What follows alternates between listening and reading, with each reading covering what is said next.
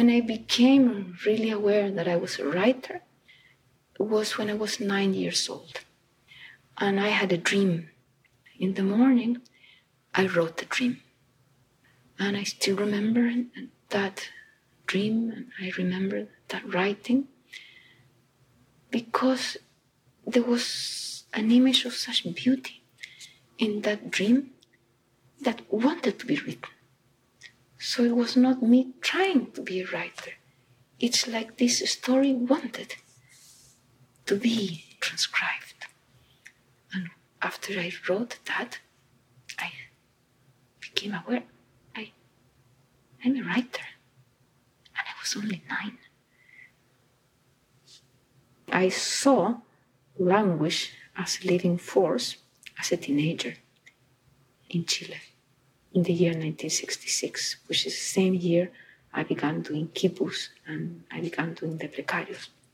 And when I saw that words were condensations of energy that came together, through oppositions between silence and sound, and the ability that sound has to convey an image and an image of conveying sound, So all these crosses and oppositions are involved in the composition of language as a tool that people have been using for thousands and thousands of years.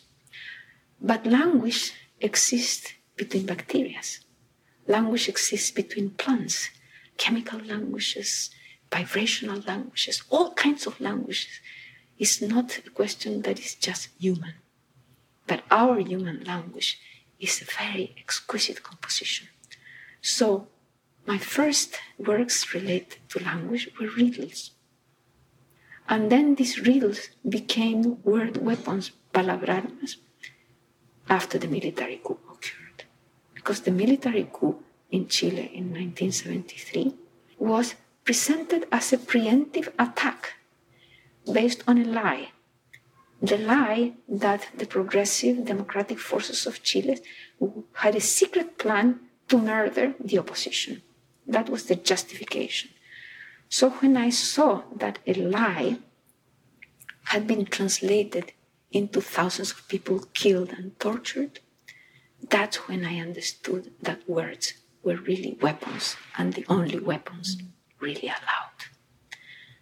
And that is what the Palabrarmas is. So I began drawing these Palabrarmas, created them as performances, as banners, as films, as books, in all kinds of languages and forms. So the Palabrarmas are a form of awareness of language, where the Palabrarmas are composed of just one word that opens up to reveal its inner metaphors. So the first one was verdad, which is truth in English. But verdad in Palabrarma means to give sight. So isn't it different to think that truth is what makes you see? Is to give vision, to give sight, instead of obscuring. So the composition of a single word contains a universe.